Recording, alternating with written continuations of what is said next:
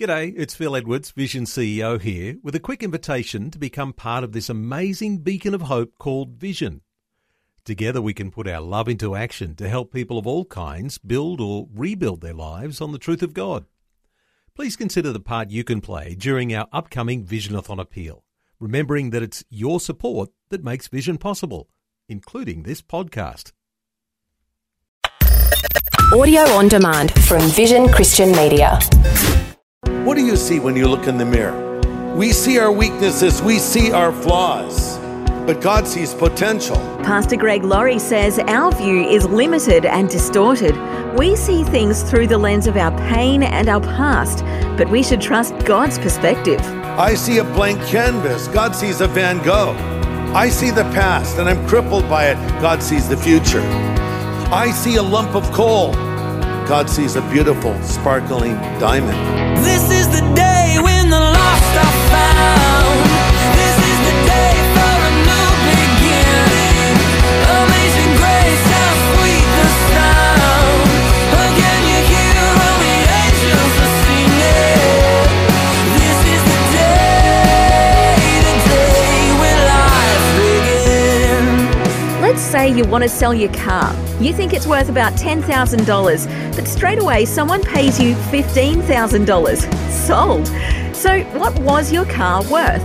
Well, it was worth what the buyer was willing to pay.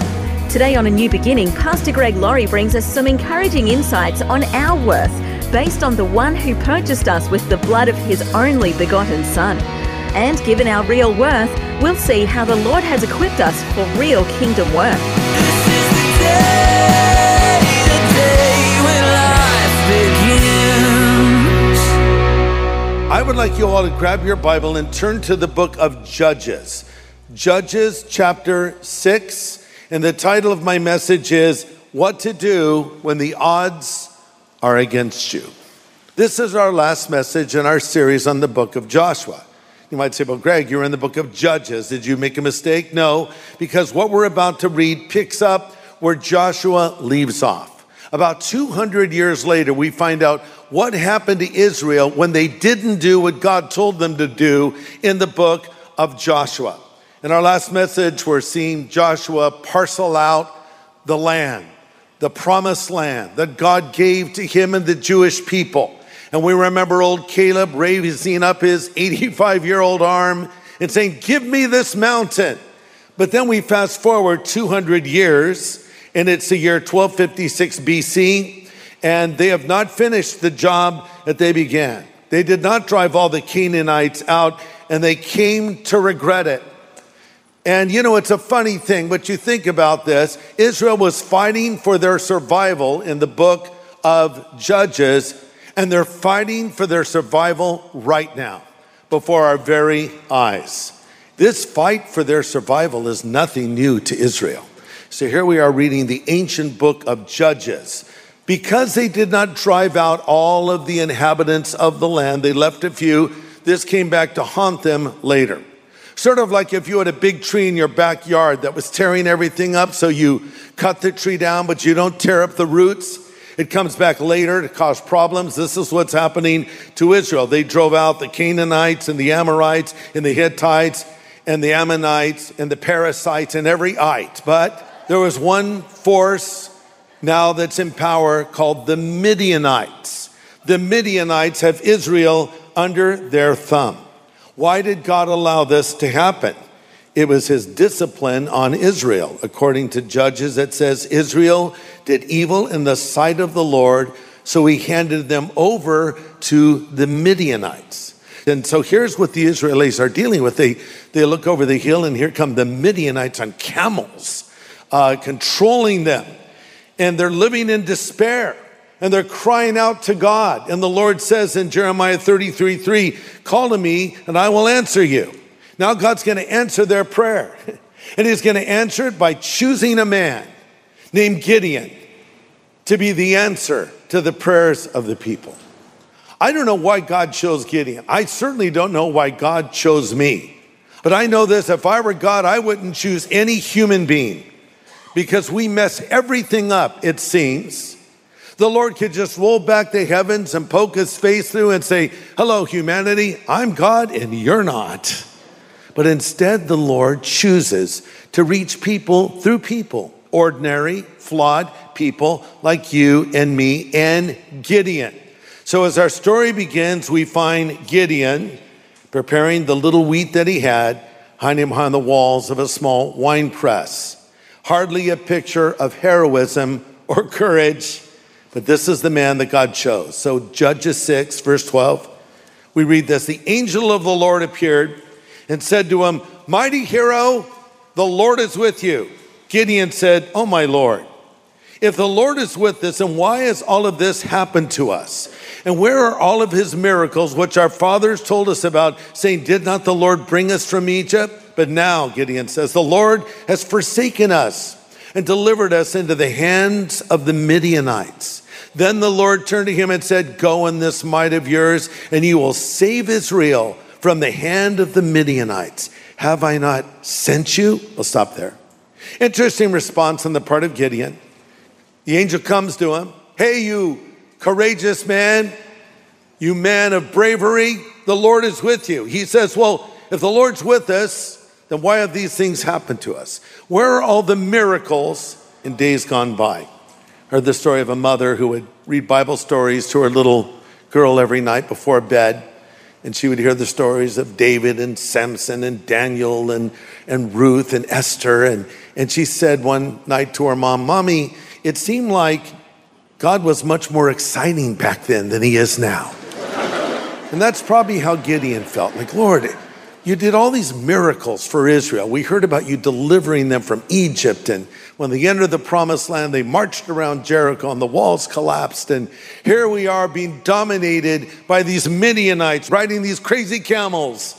And we're hiding in fear. And God could have rebuked him. He could have said, hey man, you brought this on yourself. But it's interesting the Lord didn't say that. You know, sometimes we find ourselves dealing with situations that are a result of our own bad decisions. And then we have the audacity to blame God for it. You know, you might have a failing marriage. Lord, why do I have a failing marriage? If you love me, you would not let my marriage fail. The Lord could say, maybe it has something to do with you being unfaithful to your spouse. Lord, why did I just get fired from my job? And I was just fired from another job a month before that, and fired from another job a week before that. Why did you allow this to happen? The Lord could say, maybe it's because you're a horrible worker and you're lazy. You show up late, you leave early, and there is some cause and effect here. So God could have said, you brought this on yourself, Gideon, you and the Israelites. But instead, the Lord didn't say that. He said, just go with the strength you have and rescue Israel from the Midianites. I'm sending you. In other words, Gideon, we don't have time to get into that right now. That'll take too long. Here's the battle plan. I'm going to bring a solution, and I'm going to make things different, and I'm going to do it through you. But Gideon isn't seeing it. He says in verse 15, Lord, how can I save Israel? Indeed, my clan is the weakest in Manasseh, and I'm the least in my father's house. Another translation puts it this way, I'm the runt of the litter. I'm the lowest of the low. That's how he felt. It's great to have you with us today for A New Beginning. Pastor Greg Laurie is presenting a study in Judges today. The Lord has come to Gideon with an assignment, but Gideon is wondering if he's the right one for the job. Let's continue. And now we see some very interesting principles on the kind of man or woman that God will use. If you're taking notes, here's point number one. God uses people who are humble. God uses people who are humble. They're not proud. They're not arrogant. They see themselves for what they are. God tells Gideon what he's going to do through him. In verse 15, Gideon says, who am I? The Lord effectively says, doesn't matter who you are. The real question is, who am I? Listen, buddy, it's me working through you. The Bible says that the Spirit of the Lord is searching throughout the earth for a man or a woman that he can show himself strong on behalf of. It doesn't say he's searching for a strong man or a strong woman. He's looking for someone that will just admit their weakness and their vulnerability, but will say, here I am, Lord, send me. As I've often said, God doesn't call the qualified, he qualifies the called. He can do extraordinary things through ordinary people. And it would appear, as you look at the people that God selects in the pages of Scripture, that he goes out of his way to choose the most unlikely people. Why do you think that is? Answer, he wants to get the glory. I mean, this is shown in what he says to Gideon. Verse 12, mighty hero, the Lord is with you. It almost sounds like mockery. Mighty hero. It'd be like going to an F student and saying, hey, Einstein. Or going to a kid that can't throw a football. Hey, Tom Brady. Hardly Tom Brady there. But God sees you for what you can become. See, I see what I am. God sees what I can be. What do you see when you look in the mirror? Well, depends on what kind of mirror. If it's a magnifying mirror, you're probably somewhat horrified. I was holding my little niece the other day, newborn baby. She's so sweet. And I was just amazed at her skin. The skin of a baby. And you look at your own skin. I just had a visit with my dermatologist, and you know that's not a pleasant experience. And so we see our weaknesses, we see our flaws. It's been said, mirrors don't lie. Lucky for you, they don't laugh either. So I look in a mirror and I see weakness, but God sees potential. I see what I am. God sees what I can be. I see the past and I'm crippled by it. God sees the future. I see a lump of clay. God sees a beautiful sculpture. I see a blank canvas. God sees a Van Gogh. I see a lump of coal. God sees a beautiful sparkling diamond. I see a persecuting Saul of Tarsus. God sees a mighty apostle called Paul. God sees what you can become. I love the story of when Jesus went to the woman caught in the act of adultery. After he dismissed her accusers, he turned to her and he said, woman, where are your accusers? She said, I have none, Lord. He said, neither do I condemn you. Go and sin no more. But it's interesting the word that Jesus used for this woman caught in the act of sexual sin. He called her woman, or we might translate it lady or even ma'am. It's a term of respect. Ma'am, lady. She'd been called a lot of things. I don't think anyone had ever called her lady before. She wasn't behaving as a lady at that time. But Jesus didn't just see her for what she was. He saw her for what she would become, you see? The same with Gideon. You man of valor, you man of courage, you're a hero. Gideon just saw a zero. Now, a series of tests come to Gideon to prepare him for what he is about to do. The first test happened in his home. The Lord said, okay, here's what I want you to do. I want you to go home. And your dad, Joash, built an altar to Baal, a false god. I want you to tear it down. Gideon's like, okay. You know, but he loved his dad. He respected his father. Obviously, it's going to cause a lot of tension to tear down his father's altar to Baal. But he does it. But he does it at night because he was afraid of what his father would think. He was afraid of what the people would think. He did tear the altar down, but he did it at night. Bringing me to principle number 2, if you want to be used by God, you need to be faithful in the little things. Be faithful in the little things. God gave him a little test. A bigger one was coming. Here's a little test. Just go take care of this. Tear down that altar. Listen to this. God calls busy people. It's been said, if you want to get something done, ask a busy person. And you see that so often when the Lord called people, they were doing something. Gideon is threshing wheat. Elisha was plowing a field when he was called by Elijah. The apostles to be were mending nets when Jesus called them. David was tending sheep. So the idea is they're just doing what's in front of them. They're willing to do whatever needs to be done. Listen, you're never too small for God to use, only too big. If you will say, Lord, I'll do whatever needs to be done. I'll volunteer here. You will be amazed at how the Lord will bless you and give you more opportunities. Jesus said, if you're unfaithful in small matters, you won't be faithful in large ones. If you cheat even a little, you won't be honest with greater responsibility. So be faithful in the little things. Now, coming back to what Gideon did, he tore this altar down, but he did it at night. Some have criticized him. Why didn't he do it in broad daylight? Well, because he was afraid, but at least he did it. I'd rather do something imperfectly than do nothing.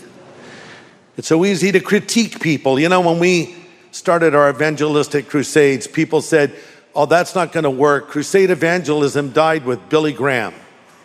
And then when Billy started his evangelistic ministry, they said to him, this isn't going to work. Crusade evangelism died with Billy Sunday, another evangelist. And when Billy Sunday started his ministry, they said it's not going to work because crusade evangelism died with D.L. Moody. See, no, crusade evangelism or evangelism in general will never die because God will always raise up someone to do it, someone to preach the gospel. But people will push back. Well, I don't like the way you do this, or I don't like the way you do that, or it's not going to work here and it's not going to work there. And we just kept going to new places and seeing the Lord work. I heard the story of, speaking of D.L. Moody, a lady who came to him. He said, Mr. Moody, I don't like the way you do evangelism. And Moody said, well, ma'am, I'm always willing to learn something new. Tell me how you do evangelism. She said, I don't. He said, well, I like my way of doing it better than your way of not doing it, right? So yeah, maybe Gideon didn't do this perfectly. He did it at night, but at least he did it. Now, here's what's interesting is after his dad found out, he was kind of proud of his boy. The people in the city were so angry. Kill this guy. He tore down this altar. His father Joash says, well, what are you? Do you have to defend Baal now? Can't Baal defend himself? And it seems like Joash sees the stupidity of worshiping a false god, and he defends his son. And I love how it starts in the home of Gideon. Listen to this. The hardest people to reach are your own family. I think of my own mother. It took years for her to come around. Here I was in ministry and leading people to Christ, and my own mom was not a believer. And it was so challenging, and it wasn't until the age of 70 she made a recommitment to the Lord. And sadly, she died not long after that. But I'm so glad she did make that recommitment. But Gideon took a stand in his home for God.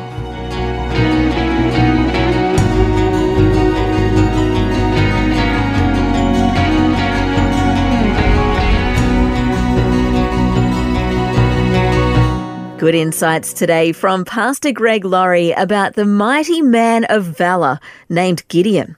And there's a lot more to the story as this message continues here on A New Beginning next time. Well, Pastor Greg just talked about the importance of making a commitment to the Lord, asking Him to forgive our sins and asking Him into our lives. Have you ever done that? Well, no matter what you've done, you can come to the Lord. Here's Pastor Greg to help. The Bible says whoever will call upon the name of the Lord will be saved. So think of it this way. Maybe you're out in a riptide in the ocean and you can't get your footing and you're in trouble and you see a lifeguard.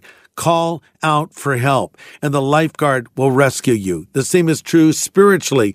You're drowning in your sin. You need help. Jesus will save you. He will rescue you, but you must call out to Him. And you know how you do that? You do it in prayer. So let me just lead you in a simple prayer, and you can pray this prayer after me.